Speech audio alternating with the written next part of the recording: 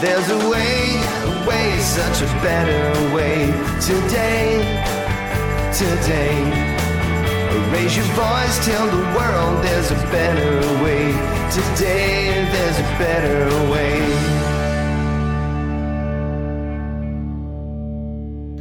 This is Rod Adams, and it's time for another Atomic Show. I have a guest named Julia Pyke, who is the Director of Finance for Sizewell C, a project that should follow directly after Hinkley C and take on the learnings from that project to build 2 EPRs. Welcome, Julia. Very nice to be here, Rod. And perhaps you could give a little bit of your background so the listeners can get to know you. Yeah, I spent a lot of my career as a lawyer. I was the head of power at Herbert Smith Freehills. So I worked on all sorts of energy projects, including wind, solar, gas, tidal lagoons, and nuclear. I did a lot of the legal work for Hinkley. And at the end of all of that process, I realised the extraordinary contribution that nuclear can make to decarbonising, and felt very passionately that we must do more of it. And so I moved over to work for Sizewell C itself to finance it and get it to the starting line and beyond, so that we can have another 7% of electricity in the UK coming from a exceptionally low carbon source. And that's a terrific backstory. How much of the UK's power is provided by nuclear, and what do the prospects for that look like in the next 5 or 10 years? So the UK's had nuclear for a long time, and it's been going along making round about 20% of our electricity. But a lot of the nuclear in the UK was built in the 70s and 80s. They're advanced gas-cooled reactors, and they're coming to the end of their lives, so that over this decade, they will all shut down. The UK's got 1 pressurised water reactor at Sizewell B, which will carry on, we hope, for another 25, 30 years or so. And then we're building Hinkley Point C, which is an EPR, so a type of pressurised water reactor. That will provide another 7%, and we want to build Sizewell C, which will provide another 7%, so would be back up to sort of 18. But the government has, over the last couple of years, become increasingly convinced that we need quite a lot of nuclear. So we are really optimistic about the prospects, not just for our large gigawatt reactors, but also for small modular, for advanced modular, and in due course, of course, we all very much hope for fusion. So in the UK, the prospects for nuclear are looking really good. What are some of the differences between the way that Hinkley C was financed and the way that you are working to get Sizewell C financed? So Hinkley C was financed under what's called a contract for difference, which is the income model which has been used to finance, in particular, a lot of offshore wind. And it's been very successful.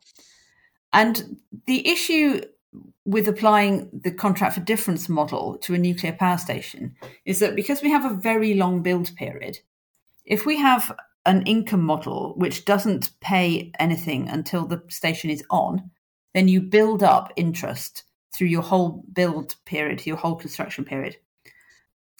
And the second thing that the contract for difference model does is it imposes almost all of the development risk on the developer.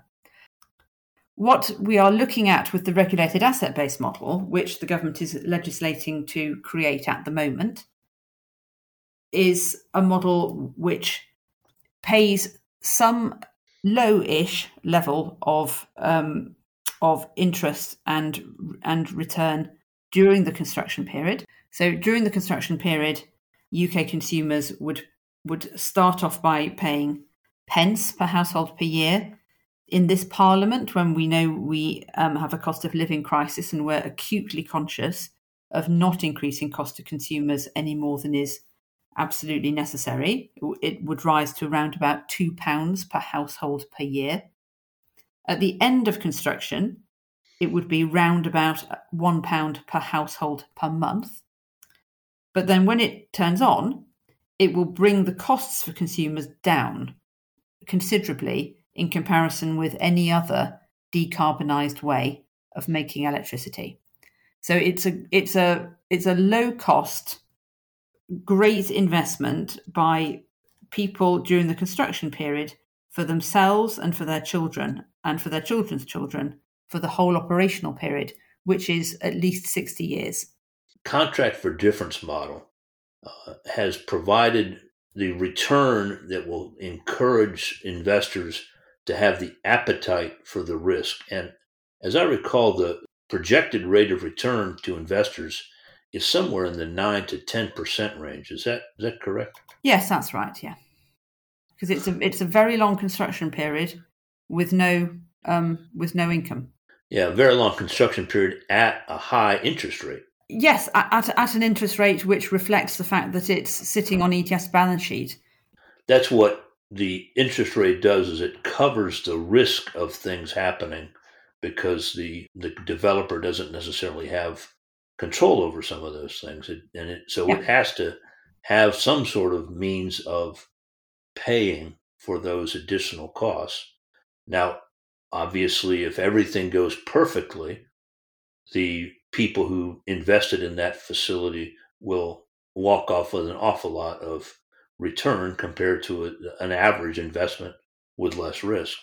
They would after a very, very significant investment come away with a return. Yes.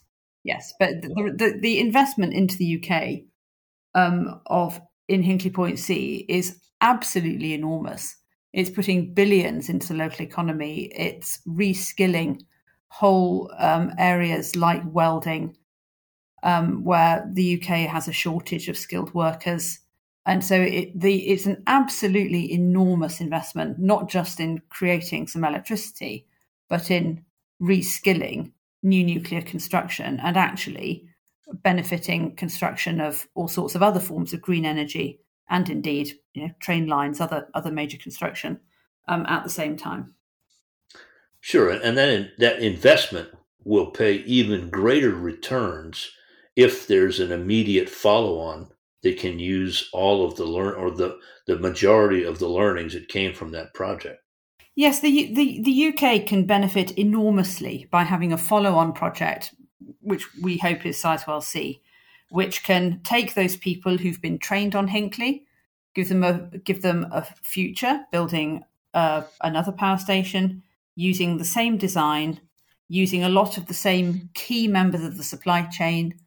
We've got really high UK content, and we will be taking on at Sizewell 1,500 new apprentices and employing thousands of people around the country, both on site in building the power station and across the country in manufacturing the equipment for the station. Now, this is probably outside of your scope of work, but would it be even better returns or better for the UK if another project like Sizewell C was to follow on? Maybe split the workforce that came from Hinkley and have them train an additional workforce?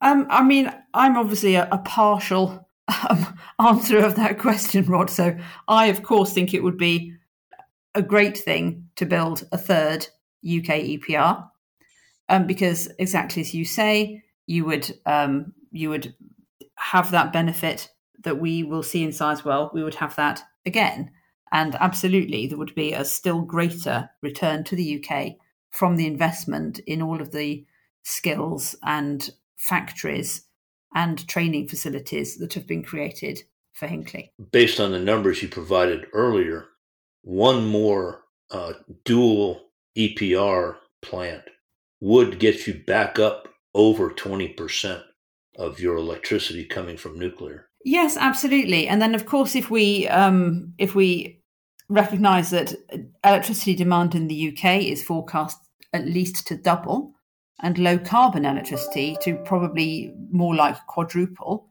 as we stop burning fossil fuels, then we can see that in order to maintain 20% of a growing need, there is a lot of room for a nuclear programme, not only of EPRs, but possibly of other types of gigawatt reactor and of course of small modular and advanced modular as they develop. Since you've had a lot of experience in some of the other energy industries, have you run into people who complain about the idea that nuclear investments crowd out the other sources of energy?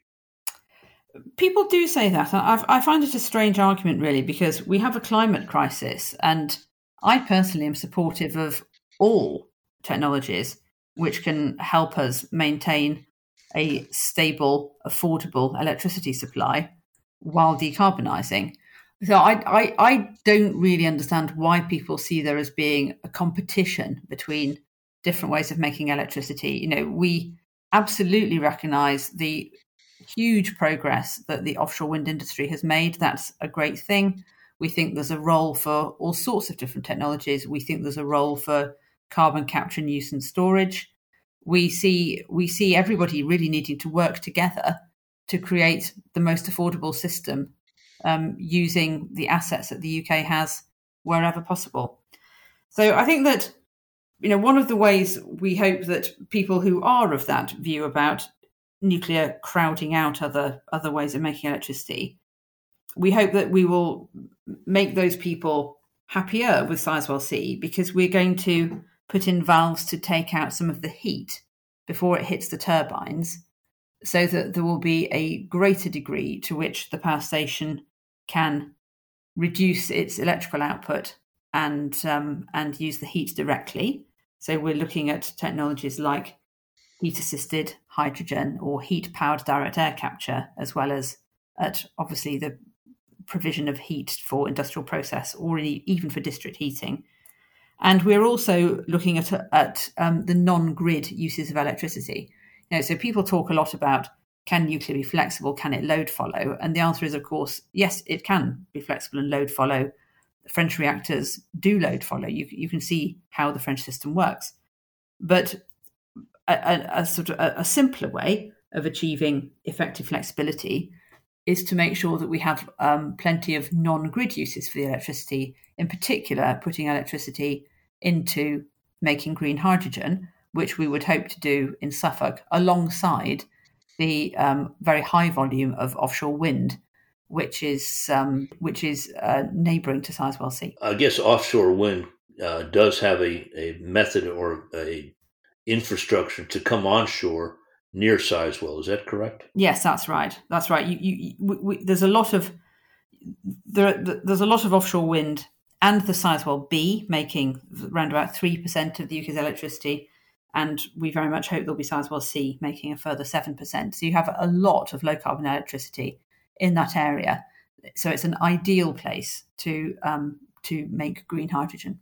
Are there plans I assume there are plans to increase the capacity of the grid in that area? And I ask that because one of the challenges that some U.S. nuclear power plants have run into was they are in an area where a lot of wind capacity was built, but they didn't. The utility didn't really upgrade the grid connection. So when the wind is blowing, there's congestion, and the nuclear plant has to pay congestion fees to get its power to the grid. Yeah, I mean, that's a really good point. In the UK, at the moment, generators are paid constraint payments when they're asked to turn down or to turn off by the national grid. And nuclear is not often asked to turn down, to turn off. But the system, as it develops to take more and more intermittent electricity, which in the UK is absolutely going to be the direction of travel, there is going to be a lot more intermittent generation on the system, then the national grid is looking hard, as you'd imagine, around how best to balance this out.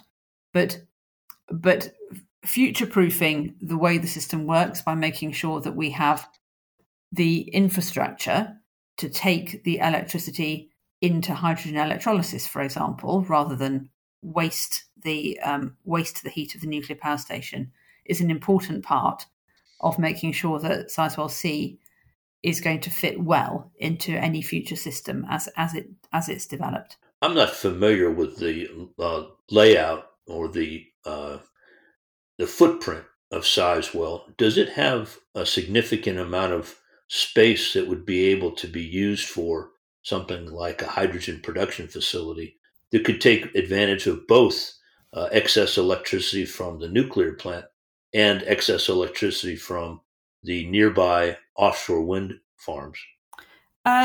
Yes. So we wouldn't contemplate building any hydrogen infrastructure immediately next to Sizewell C, because Sizewell C is on what is called the heritage coast. But absolutely, it's an area where there is plenty of capacity to run the electricity back a couple of miles to a more suitable area off the heritage coast, and exactly as you say, Rod, take electricity both from wind farms and from nuclear, and then that actually optimizes the use of the life cycle for the hydrogen electrolyzers. So it's something which the hydrogen industry is very keen to see, is the use of both wind and nuclear. Does nuclear generated hydrogen qualify as green hydrogen in the UK's definitions? So the UK is taking a very rational approach to a lot of these issues, so including the taxonomy, which we'll come on to. And the government has published in relation to hydrogen a very sensible set of thoughts around classifying hydrogen by relation to its carbon intensity, rather than trying to get into a big debate about different colours of hydrogen depending on the electricity source. So the direction of travel is very positive. There are some subsidies which have been in existence for a long time, for which nuclear doesn't currently qualify, and that's something which is being looked at the moment to see whether or not, at this point where you have nuclear and wind sort of sitting next to each other, where and it's optimal for everybody that we make the most of both of the technologies, they're looking at whether or not those old subsidy regimes can be made technology neutral. That'd be great. I mean, and I do like the description of the UK philosophy as rational and dependent on carbon intensity instead of an approved list of inputs with the approvals authority being somewhat mysterious. Yes.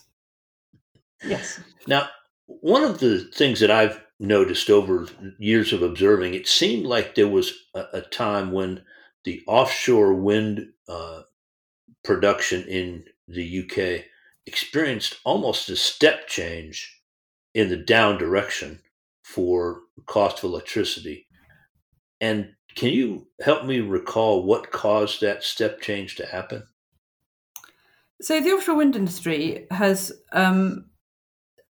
both done a great job in terms of technically reducing its cost of construction, and it's also had huge investment. And of course, the enormous German investment into the wind industry has helped the industry internationally. So that has very significantly reduced the construction costs of offshore wind. And then as the financial community has got familiar and happy, and I mean more than happy, very, very enthusiastic about investing in offshore wind, then the cost of the money to build the wind farms has also come down. And so just as for nuclear, we hope to reduce the actual construction costs and the costs of finance. That's what the offshore wind industry has already achieved. But it's a very interesting point that you make about what's happening to household bills. One of the ways we look at Sizewell C, and we look at the cost of Sizewell C, is around household bill impact, because of course that's what people care about. Sort of the component costs within the system, while of course everything within the system should be represent the best value for money that it can. What most matters to households is a household bill going to go up or to go down as a result of building a particular piece of generating capacity. And that's made up of the cost of the generation. It's made up of the cost of transmission and distribution of the resulting electricity. It's made up of the costs of balancing the system, providing electricity, for example, in relation to wind when it's not windy, in relation to solar when it's not sunny, etc.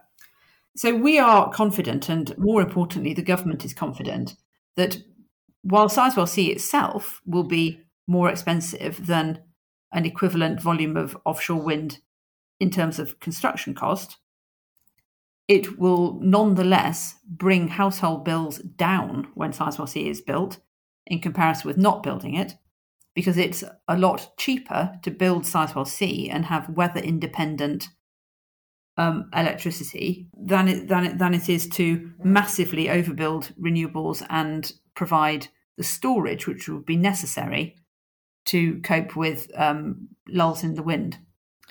So we're confident that there's a very positive story on cost for Sizewell C, which is that household bills come down. As I recall, that what was a time when the offshore wind farm developers were responsible for the cost of moving their power into the grid, and that required building a lot of individual connections. And at some point in the last 5 years or so, there was a decision made for the national grid to build infrastructure out to the wind farms and tell the wind farms they could connect there.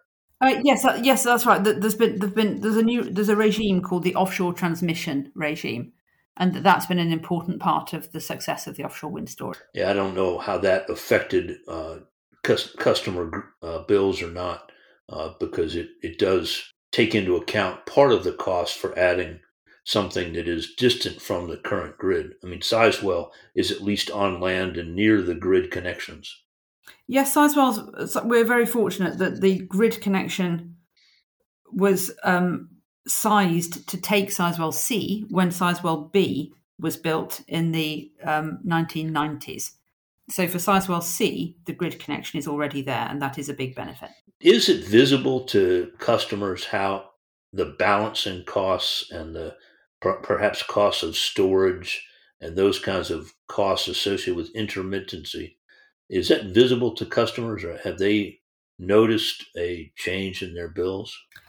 I don't think it is really visible. I mean, I suspect that one of the reasons it's not visible is that the more bills have moved online, the less people look.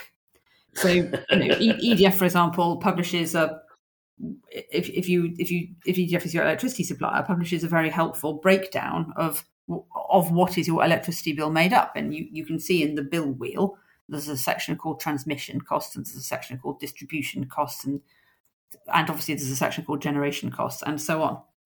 And so you can see if you look, but it's not been a narrative which has really seized media or public attention, which is what's the real impact on bills of particular decisions about the electricity mix.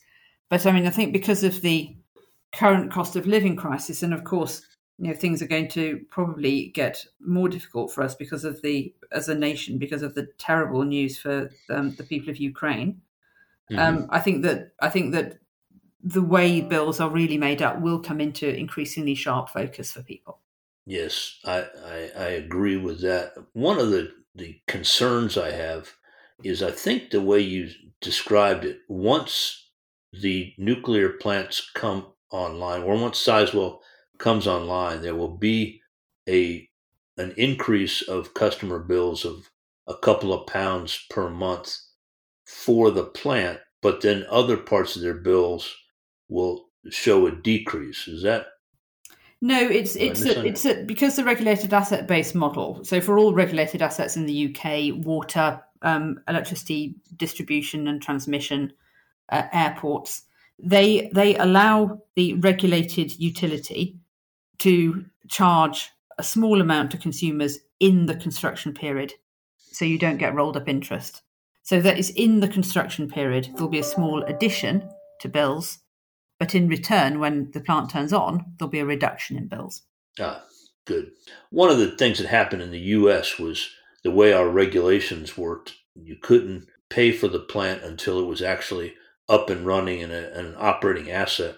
So every time a new nuclear plant came online during the time when we were building them, the first thing the utility did was to go to the Public Utility Commission and said, well, we've got the plant built, now we need our rate increase. Yeah. So customers were taught that completing a nuclear plant equaled a rate increase. Yeah, absolutely. I think the way that nuclear is financed is, as you're saying, Rod, a really important way of increasing or decreasing public support. The other thing that it's hard to analyze and hard to predict, but having more non-gas generation on the grid will have an effect, a positive for the consumer effect on natural gas prices, because they're determined by the balance of supply and demand. And if there's more nuclear, there's less demand for gas. Yes, absolutely. And of course, energy security will be high up everybody's agenda at the moment. I mean, who could have predicted? Well, maybe some people could, but obviously most of us didn't predict the current position with Russia and Ukraine even a month ago. And so I think energy security is a matter of increasing focus, and rightly so. And nuclear is, of course, great for energy security. Yes, it's a new concept for many people. Having been a career naval officer, it's not a new concept for me that people use energy as a means of controlling people. Yeah. And influencing their decisions. Geopolitics is something that most people just don't pay much attention to. No. In your position as the director of finance, I'm sure you obviously are keenly tracking the regulated asset-based discussion and those kinds of things. Have you had discussions with financial sources? Is there interest in the financial community? Has it been affected by the EU taxonomy decisions? Yes, I think that here in the UK, there's been a combination of circumstances. So there's been some very positive signalling from the government, which is essential. There's been cross-party support. That's really important. So both the Conservative Party in government and the Labour Party, who are the majority opposition, have been openly in favour of the nuclear energy financing bill. And they've done what's called in the UK whipping for the bill, which sort of sounds rather odd, but it involves obliging the members of Parliament to vote in favour. And we have that term here in the US as well, by the way. Yeah. Okay. And added to that, of course, we have seen some periods of very low wind speeds, and that's highlighted the dependence of the UK on gas when the wind's not blowing in particular. And then, of course, we now have the gas price crisis exacerbated by the events on the Russia-Ukraine border. And so I think that in combination with what can nuclear offer to the investment community. So nuclear under the regulated asset-based model can offer very long-term CPI. That's it's one of our inflation measures, and it's the inflation measure to which an awful lot of pension funds are linked. So CPI-linked returns. And of course, an awful lot of the people in the financial community are very, very interested in the social impact of their investments. And nuclear has fantastic social impact. We take in apprentices and we turn out people running power stations. Stuart Crooks, who's the managing director of the Hinkley Point C project, he started as an apprentice, and now he's running one of Europe's biggest construction projects, and which will be one of, if not the UK's biggest contributions to fighting climate change. And that's not an uncommon story. That's a common story. So the nuclear industry takes people in, and it is levelling up in action. And then we have a huge number of British suppliers. So we have more than 2,500 British companies supplying to us. And we put a huge amount of money into the local area. We're committed to put 4 billion into the regional economy of the southwest near Hinkley. And we are committed to put 4 billion into the regional economy of the east of England around Suffolk. So these projects can really transform lives for good. And the financial community is very interested in the power of good that its money can achieve. And for Sizewell C, doing the power of good is our aim and our vision. So we do have a lot of interest from people. We are obviously not going to start hard marketing the project until we have got all of our consents. So we are waiting to see whether or not we are given our planning consent and our environmental consents. We need our nuclear site licence. And of course, we need this nuclear energy financing bill, which is currently passing through Parliament. We need that to become law. But when all of those things are in place later this year, then we will start marketing the project, and we do expect there to be a lot of interest. In the U.S., we have this concept called the design certification, which basically approves the physical design of the reactor and its supporting systems. And then there's a process called the combined operating license process, which goes through the operations of the plant for whoever the applicant is and the site. What is the situation for you as someone who is, or as a company that is going to build another unit of a plant that's obviously gone through the regulation or the GDA's approval process? So it's very positive. One of the first discussions we had about Sizewell was with the Office for Nuclear Regulation. So as you say, the design... I'm sorry, it's ONA, not GDA, sorry. ONR, that's it. Well, you're right. It's ONR runs the GDA if we're going to get into letters. Okay. So yes, the UK EPR for Hinkley has achieved generic design approval. And that means that the technology is approved for build in the UK. And in getting and working through actually building something with generic design approval, then the approved detailed design is built up all the way through to the detailed contractor method statements. So with Sizewell, the Office for Nuclear Regulation has been very supportive of us building a copy, that this is the safest thing to do. And they have written us a letter confirming that they're very supportive of our replicating the Hinkley design. So that means that a huge amount of the work which was undertaken for Hinkley simply doesn't need to be redone, because we're going to do some work to make the ground conditions of Suffolk equivalent to the ground conditions of Somerset from a seismic perspective. And then we are going to build identical above ground power station. It will pay dividends over many, many decades to have several units of the same design. Absolutely. Both from a regulatory and just a planning and support idea. Absolutely. And for the supply chain, the parts will be exactly the same. It will enable an efficient approach to spares. It will enable people who have trained to operate Hinkley Point C also to operate Sizewell C. And obviously we hope that we would in due time be able to build a further reactor if that's what the government would like to happen. And so that it enables people to build their careers and give them optionality around progression from Hinkley to Sizewell, starting in Sizewell, progressing into Hinkley, and so on. I'd like to offer you the opportunity to share any other thoughts that you might have on this exciting prospect of another pair of EPRs going up in the UK. Well, I think my final thought would be, when I look at my kids, I've got 2 sons at university and a teenage daughter, and you hear all the news which is so gloomy for them about climate change, and now of course about conflict in Russia, Ukraine.